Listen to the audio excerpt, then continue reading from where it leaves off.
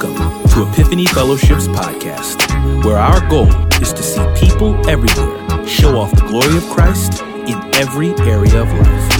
We pray that you are blessed and encouraged by today's message and will allow the Word of God to dwell in you richly. Amen, amen, and amen. Amen. How y'all doing, people of God? Yeah, it's good to see people in the house. Said, I was glad when they said unto me, let us go into the house of the Lord. Amen. The last year, I've been in the house of the Lord and it's been empty in here. So it's good to see some of the family, some faces I haven't seen in a while. And to have you guys worshiping with us. And for all of those who are worshiping at home, I'm excited for the day when we can all be together. Amen. Amen. Amen. Amen. Well, I'm gonna have us go ahead and get into this text. Why don't you stand with me and open your Bibles to Hebrews chapter 2. To Hebrews chapter 2. I'm excited this morning because we're going to start a little mini series for the summer today through the book of Hebrews called Greater Than. Greater Than. Yes, he is. I heard somebody say, come on, talk back to me. Greater Than. Amen. I know that's right. Hebrews chapter 2, beginning in verse 1. I'm going to read verses 1 through 4. I want you to follow along with me. Here's the word of the Lord. It says this. It says, for this reason, we must pay attention all the more to what we have heard so that we will not drift away. For if the message spoken through angels was legally binding and every transgression and disobedience received a just punishment, how will we escape if we neglect such a great salvation? For this salvation had its beginning when it was spoken of by the Lord, and it was confirmed to us by those who heard him. And at the same time, God also testified by signs and wonders, various miracles and distributions of gifts from the Holy Spirit according to his will. If I could tag our text for this morning, I would simply say, watch out for the drift. Watch out for the drift. Let's pray. Father, we thank you, oh God. We thank you that you have given to us a great salvation through your Son Jesus, who took on human flesh, who lived a perfect life, obedient in every way, till the cross. And then he suffered at the hands of his own creation and died a brutal death in my place, in your place. God, we thank you for your Son, because he didn't stay in that grave, but he rose on the third day.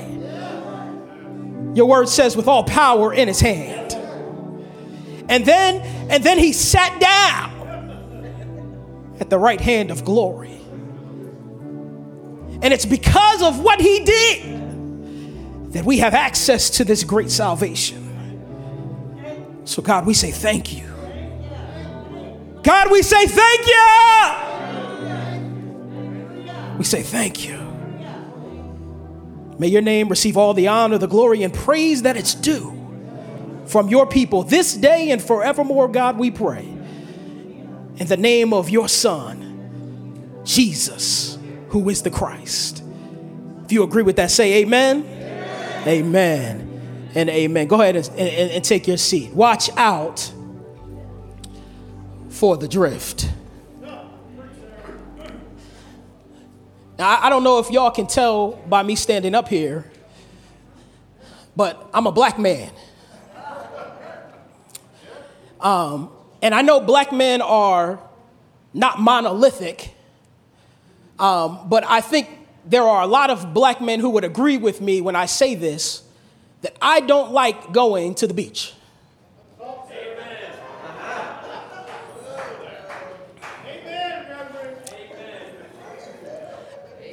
Now, I only heard boos coming from some of the women folk in the house. But because I'm a sacrificial husband and I love my family and I serve them well, I go to the beach, even though I don't like it. And I don't like it because of all the sand. Who wants to deal with all that sand? When I can go to the pool, get in the water, get out the water, and nothing sticks to me. I ain't got to worry about no cleanup. You just dry off and you good. Now, the only thing worse than going to the beach and having to deal with sand is going to the beach and having to deal with sand when you got little kids. I don't need your amen this morning. I know I'm in the text. But you know, when you go to the beach, when I go to the beach with my family, you know, I lay out the little beach blanket, you know, and I put my chairs down right where I want them, you know, not too far back because I don't want to walk across the hot sand until I get to the water, but not too close up because, you know, later in the day, the tides start coming in and I don't want my stuff getting wet or having to move again. So you got to find just the right spot, right? So I lay my blanket down, I put my chairs down, got my little umbrella like tilted just the right way so I ain't got to move too often when the sun rotates in the side. You see all the stuff you got to think about when you go to the beach. Ain't nobody got time for that. But anyway, I do all this and then I go get in the water, especially on a hot day. I'm not going to the beach if it's, you know, the only time you should go to the beach is if you're getting in the water. I don't know why you go to the beach just to sit on the sand. That don't even make sense. But anyway, I get in the water and I be chilling in the water. I don't want to play when I go to the beach. I just want to chill in the water. I just want to sit there and relax. But, you know, after a while, I don't know if you've had this experience, you look up and you realize that somebody moved your whole beach setup. And so I find myself looking to the shoreline because I know what my umbrella looks like. So, you know, the chair's a little low, but I can see the umbrella. And I'm looking for my umbrella. Who moved my stuff? Somebody got the nerve to touch my stuff at the beach. And I know I'm saved, but I'll be ready to fight. And then I realized it wasn't the umbrella that moved. It wasn't my stuff that moved. It was me that moved. Because as I'm just chilling and relaxing and not paying attention in the water, I haven't realized how far away I've drifted from where I'm supposed to be.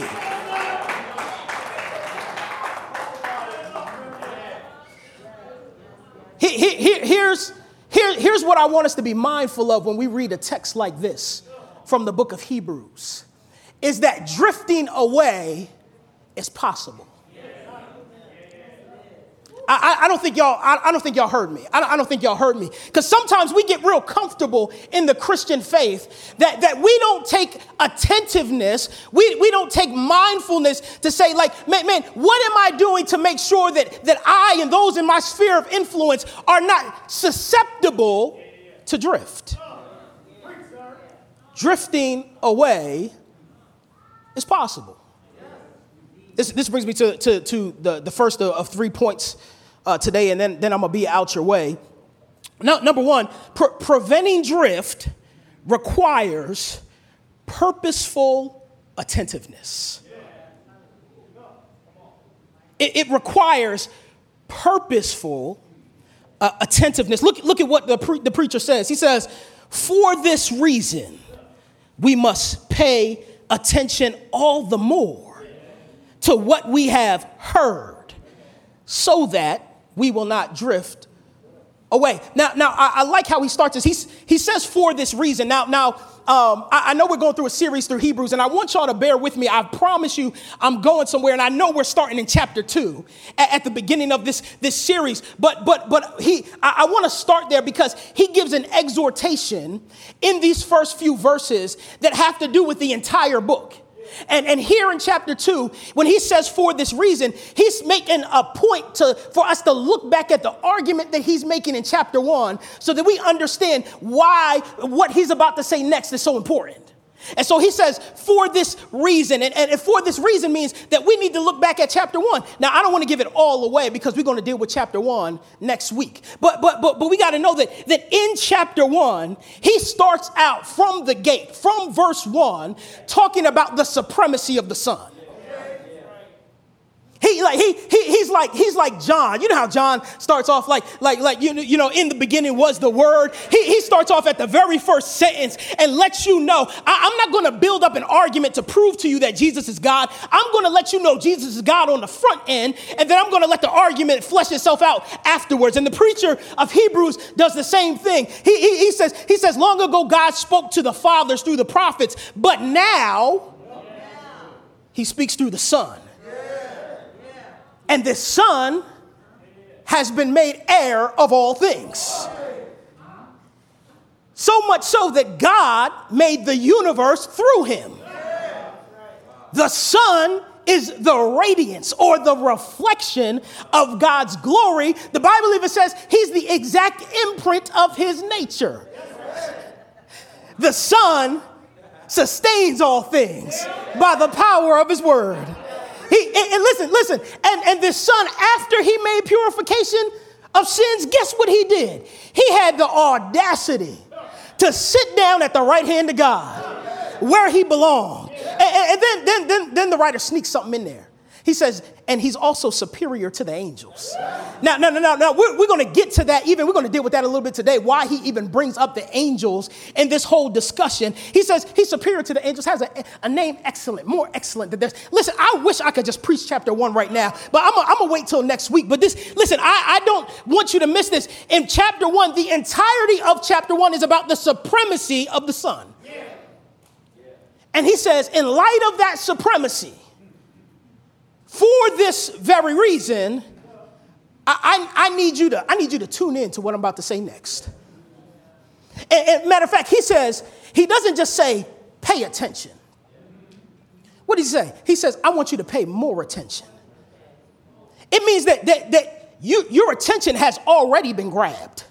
You're already noticing and you have your mind on what we're talking about. But he's saying, listen, what I'm about to share, right, based on what I've already said about the Son, is so serious and so consequential that you need to make sure that you pay even more attention than the regular attention you just paying to what I'm about to say.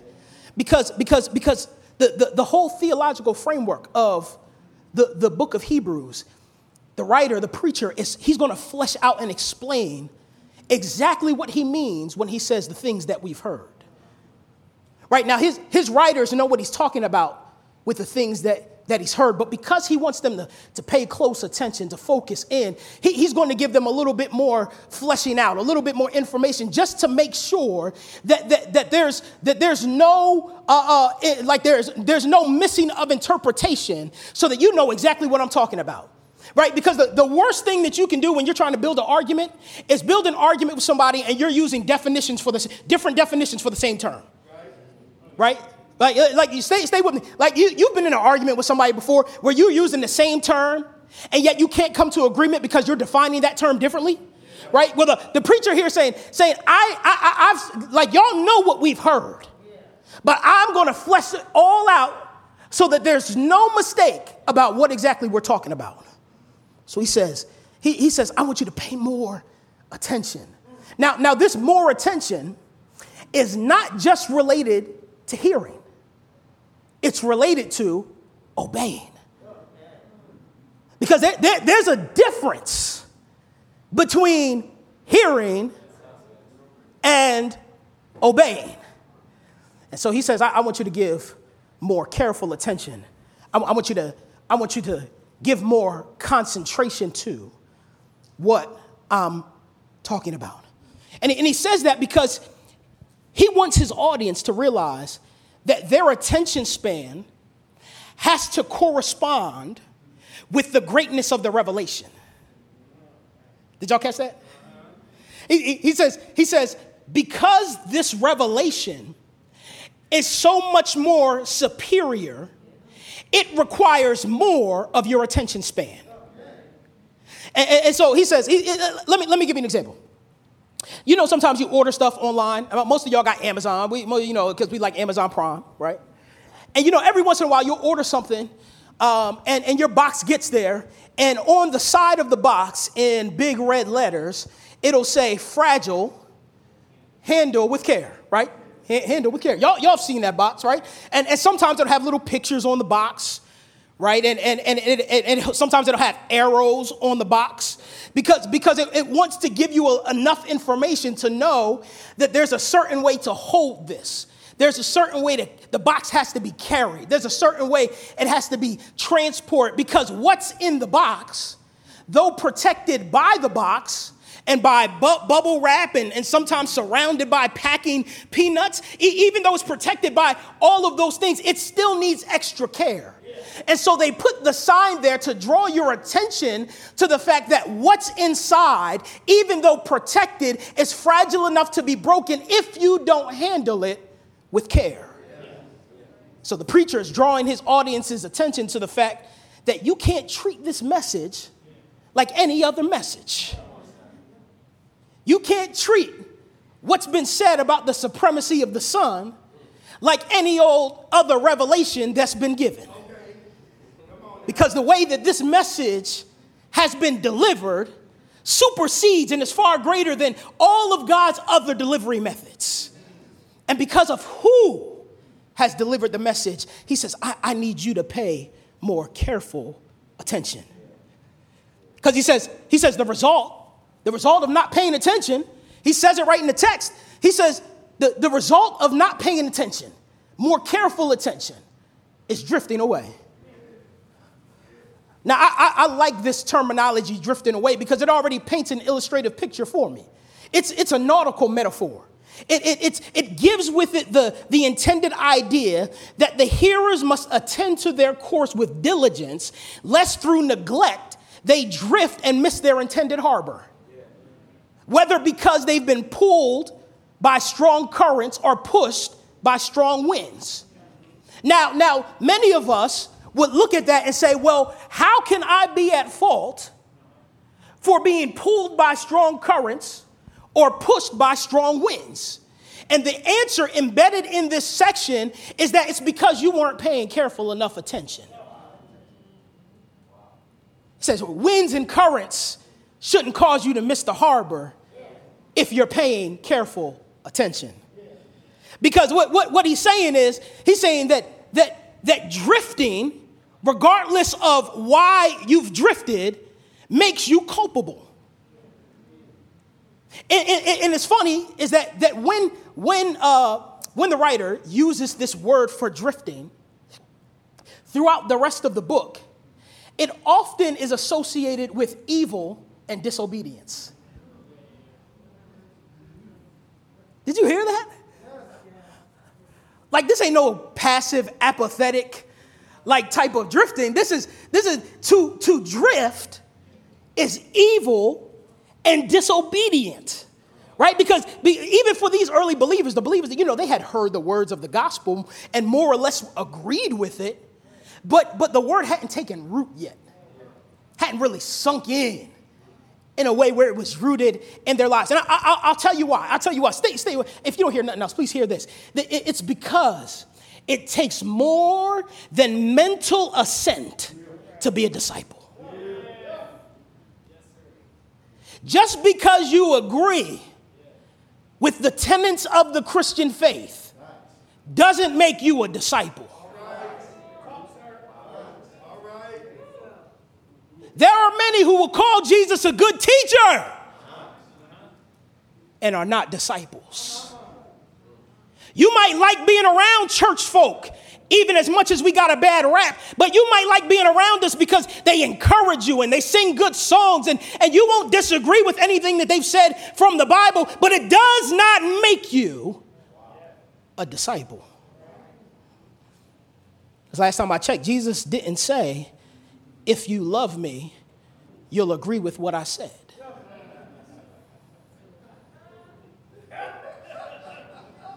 He said, if you love me, you'll keep my commandments.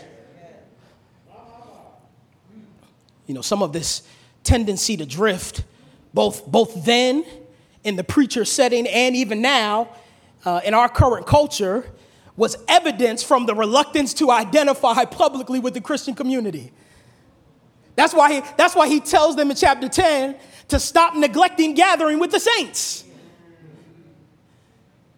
Listen, that should be a warning to us to not get so comfortable with virtual Christianity that we use it as a replacement for the church.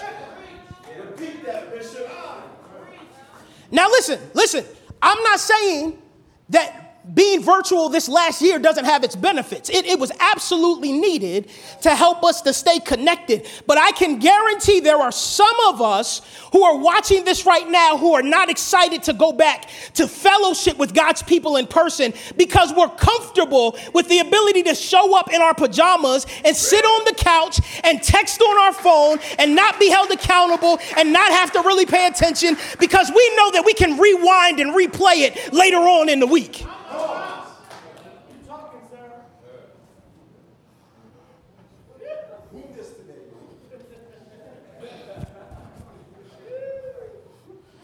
The pastor was calling his people. He was calling his people to resist the compromise despite social pressures and enticement. Can I be honest this morning with us? Y'all know I like to keep it 100.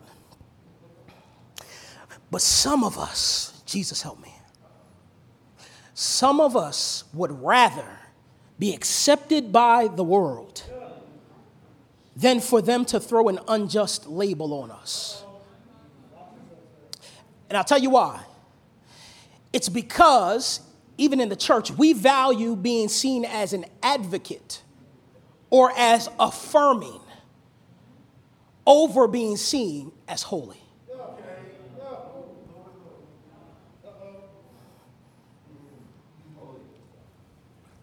Preventing drift requires purposeful attentiveness. Not only does it require purposeful attentiveness, but preventing drift, you know what else it does? It protects from inescapable judgment. Ooh. Listen, y'all, I wish y'all could have heard online how quiet it was in here when I just said that. You know, because that makes us uncomfortable. It makes us uncomfortable to talk about the coming judgment. Well, let me clue you into something. It's coming. It's coming. It's coming. Right? Like we've got to stop not neglecting to preach the duality of the gospel. That God loves us so much that he did not even, Romans chapter 8, he did not even spare his own son, but also that those who reject his son will experience his wrath for eternity. We gotta preach it both. We gotta preach it both. Look what he says. He says, verse 2, for if the message spoken through angels was legally binding, and every transgression and disobedience received a just punishment, how will we escape if we neglect such a great salvation? So what message spoken by the angels is he referring to? Well, what the preacher's referring to is the giving of the law at Mount Sinai. And so if you didn't know, this idea of the angels as mediators of this divine revelation at Mount Sinai was gaining special attraction in the Judaic world and in the synagogues because in Deuteronomy chapter 33:2, it talks about the presence of 10,000 holy angels with the Lord at Mount Sinai. And Stephen, as he's giving his last sermon before he's killed, mentions the reality that the law was given under the direction of the angels. And Paul in Galatians chapter 3 even mentions the fact that the law was put into effect by the angels by the means of a mediator. And so what he's drawing their attention to is the reality that they had begun to exalt angels in a place above the Son as a means of divine revelation because they contributed as mediators to the giving of the law to the people. And the giving of the law at that point in time was the most superior revelation that God had given to his people. And so they held fast to the law in all aspects of the law, which meant because the angels helped to give the law that they now exalted them to a higher place. And so now the preacher is having to argue. Remember what he says in chapter 1, verse 4, which we'll get to in detail next week. But remember what he says. He says that he gave the Son a name that was greater than the angels. And the reason that he has to bring up the angels is because in the covenant community, they had begun to exalt the presence of angels higher than the Son. But that's not the point of his argument necessarily here in chapter 2, verses 1 through 4. What he says is his focus is more on the effects of the legally binding message that the angels help to mediate. So he said the angels help to mediate the law. Because they helped to mediate the law, what the law was supposed to do was the law was supposed to give the people of God a set of expectations that God had placed on them that they were supposed to obey. And if they did not obey, guess what happened? There was a just punishment. And so what he's trying to do is he's trying to draw attention not to the angels, but to the absolute certainty of just punishment and judgment if they did not adhere to the message that was delivered by the angels, i.e. the law. Now, the reason that he does this is because he's beginning to make a lesser than, greater than argument. And he's saying that if the message given by the angels at Sinai, or mediated by the angels at Mount Sinai, the law, i.e. the law, is the lesser of the two, and the greater revelation has come through the Son, i.e. Jesus Christ, then if there is certain punishment for disobedience to the lesser, then how much more is there absolute certain punishment for those who neglect the new message, the greater message of the Son? He said, to neglect the word brings about absolute punishment. Now, you know, one of the things that I take great pride in is when people come to watch my kids and they leave and they say, man, your kids are so well behaved.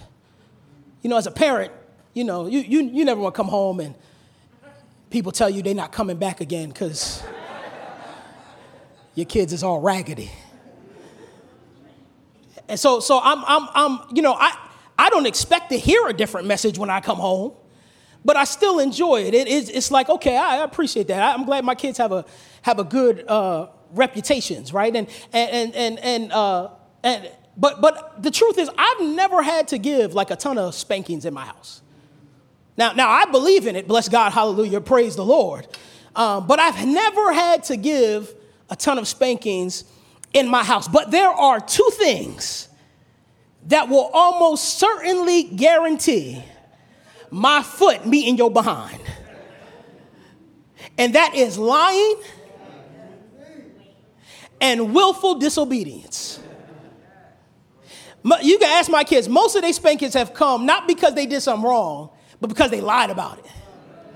But lying and willful disobedience. Every time I hear willful disobedience, all I think about is that scene from The Lion King where Mufasa's calling Simba over after he left and went to the elephant graveyard, and he's like, Simba, you have deliberately disobeyed me. And then he don't discipline him at all. I hate that parenting.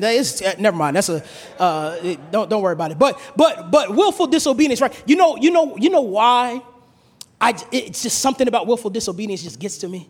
Because it says, I heard you, but I don't care because I'm going to do what I want to do. It says, I don't respect you enough to take what you said seriously. And man, y'all parents will you know, if there is anything that would make you want to fight your kids like a grown man, it's willful disobedience. There's just something that raises up inside of you. It don't matter how young they are, too. It's just something that raises up inside of you. Praise God for self-control. That just happens. But you know what? As much as that's true, it's so convicting. Because the Lord has often put a mirror up in front of me. And he said, why are you so offended by that from your children, which is the lesser, when you do that to me often, which is the greater?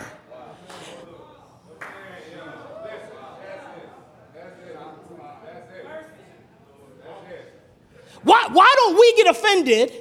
Like why are we less offended when we willfully disobey God?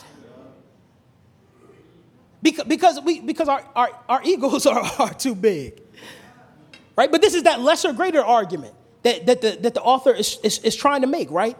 And so he's pointing to the fact that there was a disregard shown. God's word spoken at Sinai by the wilderness generation, and it merited certain punishment.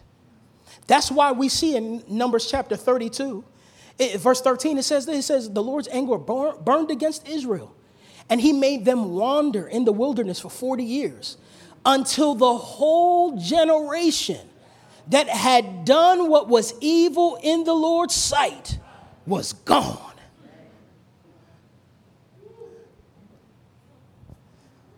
You know, the fact that we find scriptural precedent in God's punishment of the disobedient in the lesser situation should provide a basis for an assumption that there's even more severe punishment coming for the greater revelation.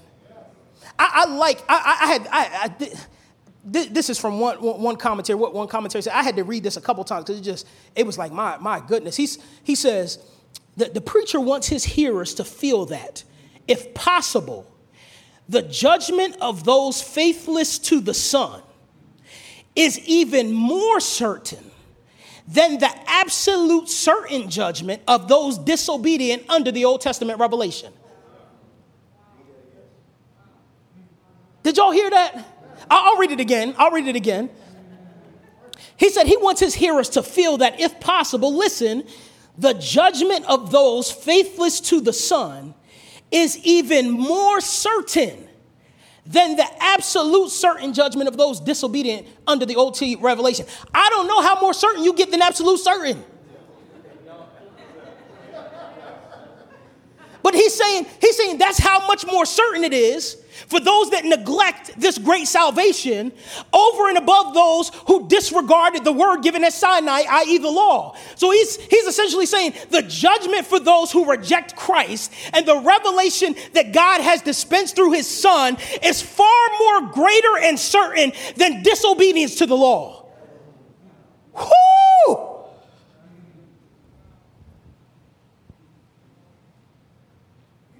If that doesn't scare you,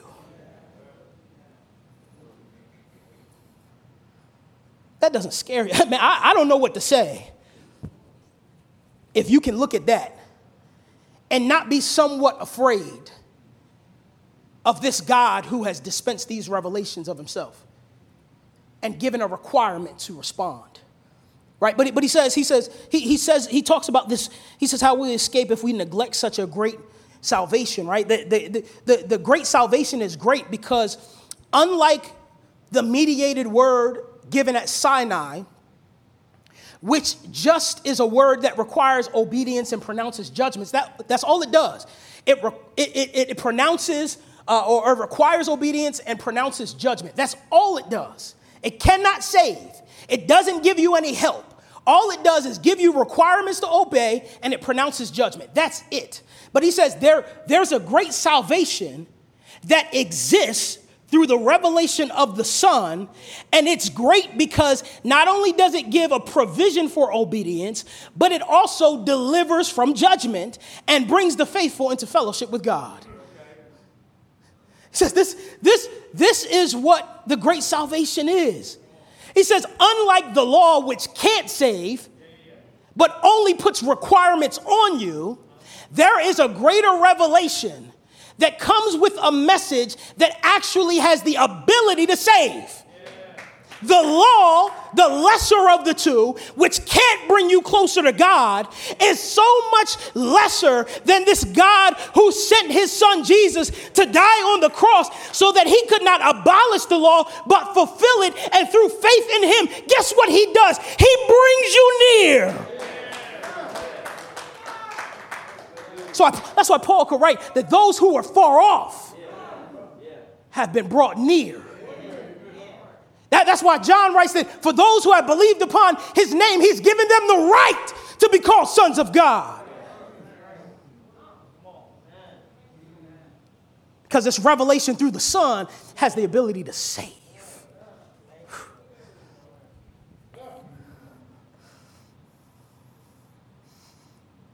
You know, a central theme in this book of Hebrews is, and we'll see this often as we continue on, is that Christ is infinitely greater than all of the other proposed ways to God.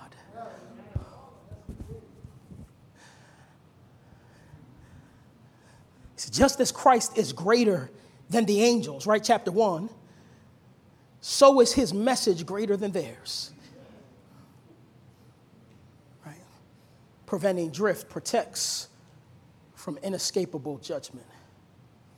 And then lastly, preventing drift assumes that you stand firm on the testimony and power of the gospel. It assumes that you stand firm on the power and testimony of the gospel. Look what it says, second half of verse 3. It says, this salvation had its beginning when it was confirmed by the Lord, and it was confirmed to us by those who heard him. And at the same time, God also testified by signs and wonders and various miracles and distributions of gifts from the Holy Spirit according to his will. Like I like it here. The preacher begins to talk about this idea of how this great salvation, the message of this great salvation, where it came from, where they heard it from. And he talks about he begins to kind of allude to the message of Jesus Christ's earthly ministry and how Jesus introduced this great message. Not that we didn't have shadows of it, not that we didn't have sneak peeks and trailers of it before, but when Jesus came on the scene, he began to give clarity about this great message because it was fulfilled through him and his ministry. And so when the writer here, the author, the preacher, when he says that it was confirmed to us by those who heard it, he's saying here that they have assurance, a sense of firm assurance and a guarantee that the message that was delivered to them from those who were eyewitnesses, they can trust it. Because the eyewitnesses, they heard it directly from Jesus. And they are absolutely certain that what they received from those eyewitnesses is what Jesus had said. But even if that wasn't enough, he says that God also testified about the message through signs and wonders.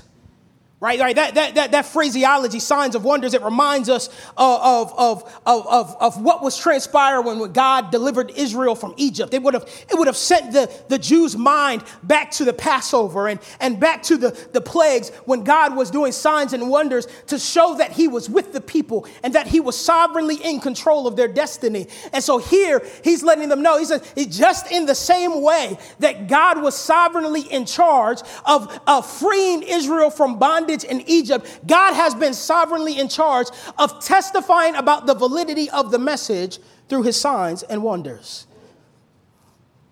The pastor's argument would have been ineffective had his hearers not experienced such confirming events when they received the gospel. But the preacher, he wants his listeners to remember the word that was preached by Jesus during his earthly ministry and its confirmation through eyewitnesses, the testimony of the apostles. And he wants them to feel the severity of what it would mean for them if they neglected this message, in hopes that the seriousness of it all would give them endurance till the end. He's going to talk later on in chapter 12 about endurance. We're going to get there in a number of weeks. But the reason that he wants them to catch the seriousness of this message, the message that Christ is superior and is the only way to God, the reason that he wants them to catch this is because he wants them to endure till the end. My daughter, my oldest daughter, started running track for the first time. It's probably about a month ago, a little over a month ago.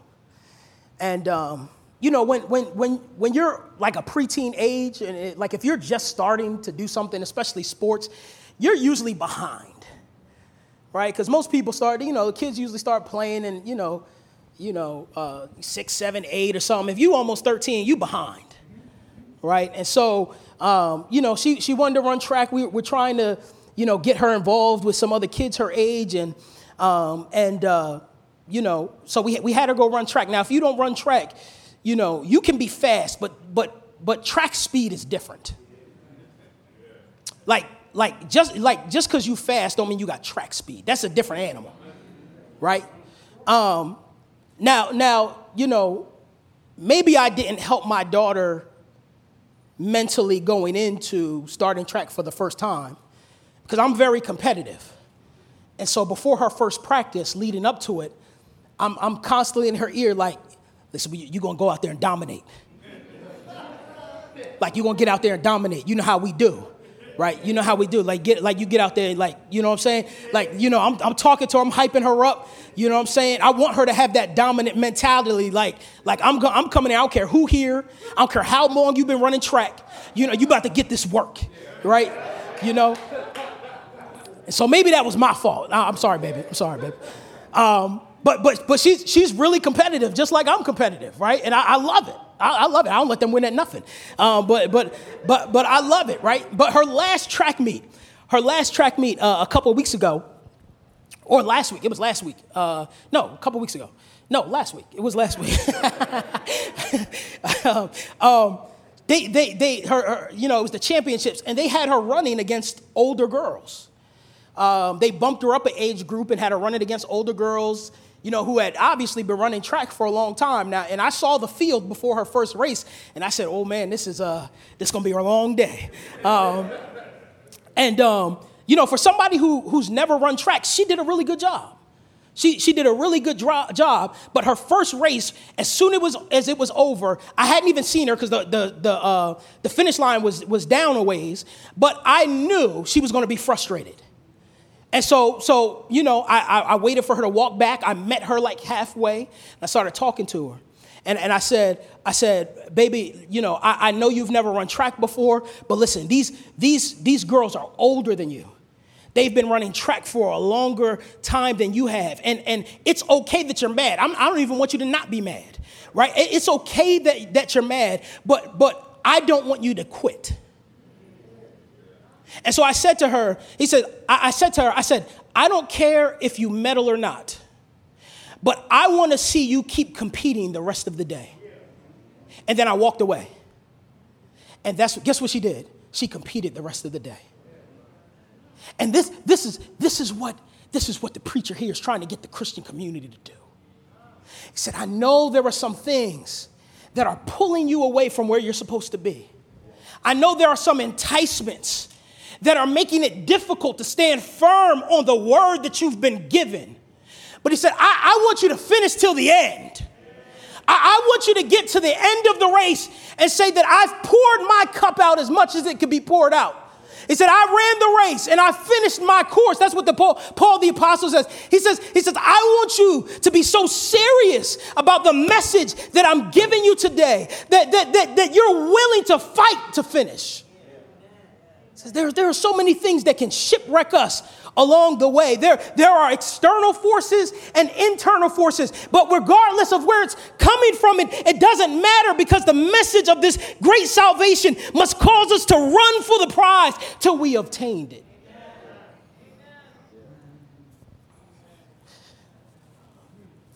When I'm out at the beach and just kind of floating around and acting like I don't see my kids playing on the shoreline. And I look up and I see that I'm far from my umbrella and my chairs. And I know I need to get back there. You know what helps stop me from drifting? Is I put my feet down. And I dig my feet into the sand. And because the current is still pushing me this way, I have to have a little force. I got to stand firm a little bit. And even though the current's coming against me, I begin to slowly walk my way back to where I'm supposed to be. Because I know that the only way to keep from drifting is to actually make an effort not to drift. My brothers and sisters, I just want to encourage you today. Put your feet down.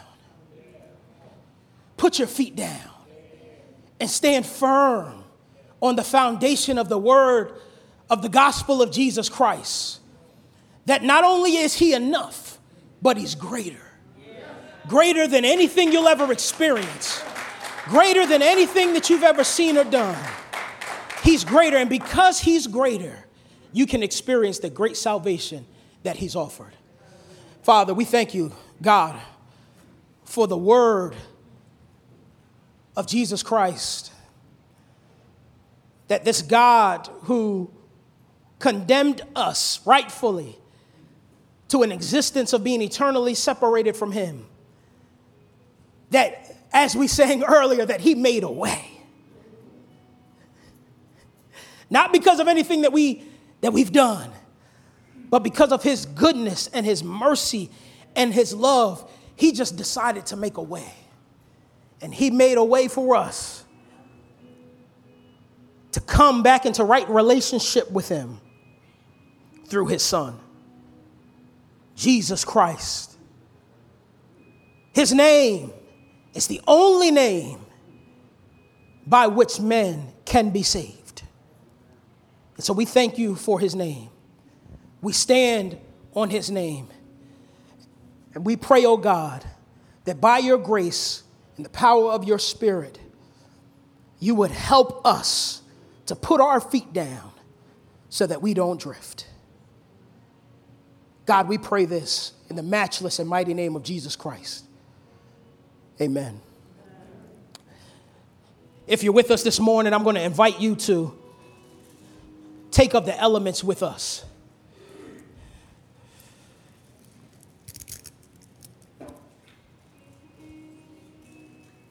Something that we get to do, those who have trusted upon the name of Jesus Christ and believed upon his name.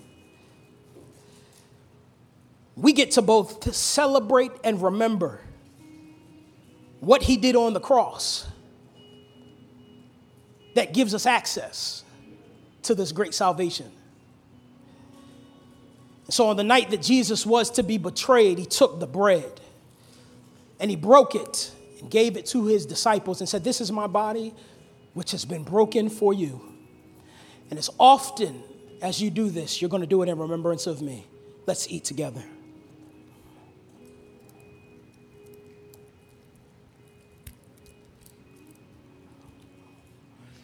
And afterwards, he took the cup and he blessed it and said, "This is my blood, which has been poured out for your sins."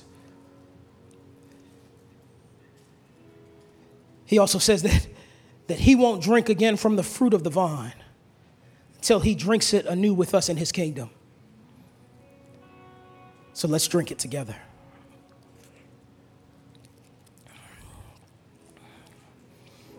Amen and amen. Hello, this is Dr. Eric Mason, founder and pastor of Epiphany Fellowship. Thank you for tuning in today. Hopefully the word of God was a blessing to you. Also, if you want to help us build the kingdom from Philly and beyond, particularly in inner cities, partner with us today. And if you don't know Jesus as Savior, based on his death, burial, and resurrection, place your confidence in him and go from spiritual death to spiritual life. Tune in next time so we can see you go from spiritual infancy to spiritual maturity. God bless you. Take care. We love you.